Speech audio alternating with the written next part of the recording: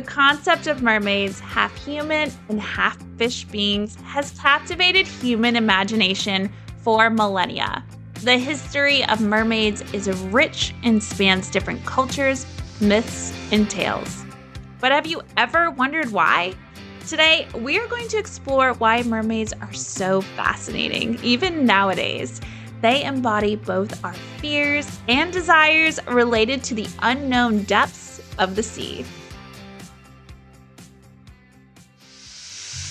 Welcome, everyone. You are listening to the Women Offshore podcast. This is Ali Cedeno. And Christine McMillan. We are both experienced seafarers. And at Women Offshore, we are making waves.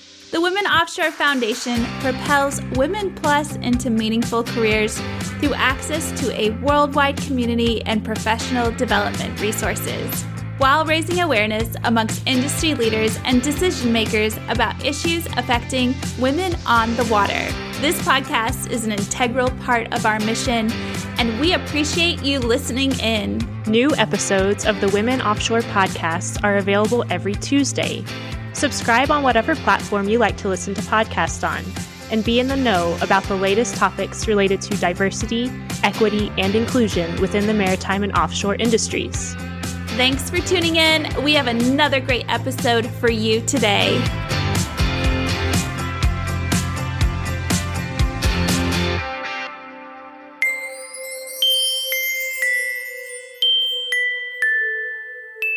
A little over a year ago, I was preparing my daughter's room. This was before she was born, and I went with a water theme. I literally covered it in mermaids, whales, fish, everything that had to do with the sea, but seriously, a lot of mermaids. And I just loved their beauty and fun colors. As we get ready for Halloween, I thought, wouldn't it be fun to talk about mermaids and how they have long captivated imagination across different cultures, from Mesopotamia, ancient Egypt, ancient Greece, Irish and Scottish folklore, Asian cultures, and even Christopher Columbus. Columbus, during his voyage to the New World, claimed to have seen 3 mermaids in the Caribbean in 1493. He noted that they were not as beautiful as depicted in art. It's generally believed he saw manatees. In the ancient world, though, the sea was a realm of mystery and danger. For the early mariners, the ocean's vastness was both a source of sustenance and a treacherous, unpredictable force. As they navigated its expanse, they needed to make sense of its wonders and perils. Even the mermaids, going all the way back to Mesopotamia, often referred to as the cradle of civilization, which was an ancient region located in the eastern Mediterranean, roughly corresponding to present-day Iraq, southeastern Turkey, and parts of Syria and Iran. And they had their own mermaid. The rich tapestry of Mesopotamian mythology is filled with gods, goddesses, and mythical creatures. Among these, Oannes stands out due to its aquatic nature. Oannes is often associated with the god Ea, god of fresh water, wisdom, magic, and creation, one of the most important deities in Mesopotamian pantheon. Oannes, as described by ancient historians, was an amphibious being sent by the gods to teach humanity. Every day, he emerged from the sea, imparting knowledge to people, teaching them writing, science, art, and various other skills, and then would return to the sea in the evening. He was described as having a human head and the body of a fish, somewhat similar to a merman. This fish-like appearance was not just a tail, but an entire fish body that enveloped his human form, with the fish head resting like a hood above his human head. Figures like Oannes became symbols of the boundary between the known and the unknown, the land and the sea, and the mortal realm and the divine. Over time, mermaids personified the ocean's dual nature. On one hand, mermaids were seen as benevolent guiding sailors, foretelling fortunes, or even saving them from watery graves. On the other hand, they symbolize the sea's darker side, leading men astray with their enchanting songs, causing shipwrecks and pulling sailors into the abyss. On the next episode, I am going to go into these darker stories. Throughout time, the human psyche has an innate need to see ourselves in the world around us. Mermaids, in essence, become a bridge between the known and the unknown. They were a reflection of ourselves, juxtaposed against the wild, uncharted territories of the ocean. Moreover, in societies that revered water as the source of life, mermaids often took on spiritual or divine roles.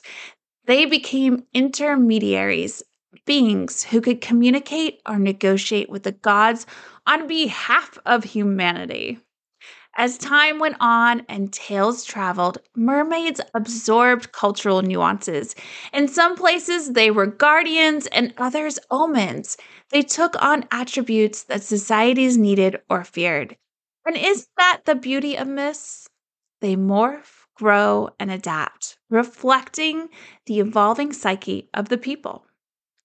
And learning about mermaids, one story has just stuck with me. It was the mid-19th century, a time when curiosities, oddities, and the unimaginable captured the public's imagination. Phineas Taylor Barnum, a showman, a genius of deception, always with a nose for the next big sensation. A weathered sailor walks into Barnum's office, a mysterious air about him. In his hands, a crate. Inside, he claims, is a genuine mermaid caught near the Fiji Islands. Not the gorgeous, alluring sirens of legends, but the grotesque, shriveled creature with the upper body of a monkey and the tail of a fish. Barnum, ever the opportunist, saw the chance for a sensation. He named it the Fiji Mermaid and began a marketing blitz, teasing New Yorkers with a cryptic advertisement and testimonials. The hype was unreal. People flocked to see the so-called real-life mermaid, paying good money to glimpse a legend. But as with many things Barnum touched, not everything was as it seems. The mermaid was a hoax, I'm sure you guessed it, crafted by joining the upper half of a monkey to the lower half of a large fish. Yet the deception was so well executed that people debated its authenticity, even as some cried foul. Despite the truth coming out, the Fiji Mermaid remains one of history's most notorious maritime hoaxes. It reminds us of the allure of the sea, the unknown, and the lengths we'll go to believe in magic. So next time you're offshore, staring into the vast blue, remember the tales the ocean holds. Some true, some false, but they're all a testament to humanity's eternal fascination with the mysteries of the deep. Thanks for tuning in to the Women Offshore podcast. Come back next Tuesday for another new episode. If you want to propel Women Offshore forward, visit womenoffshore.shop. Make a donation or purchase some swag. Until next time, stay safe out there, and we will talk to you soon.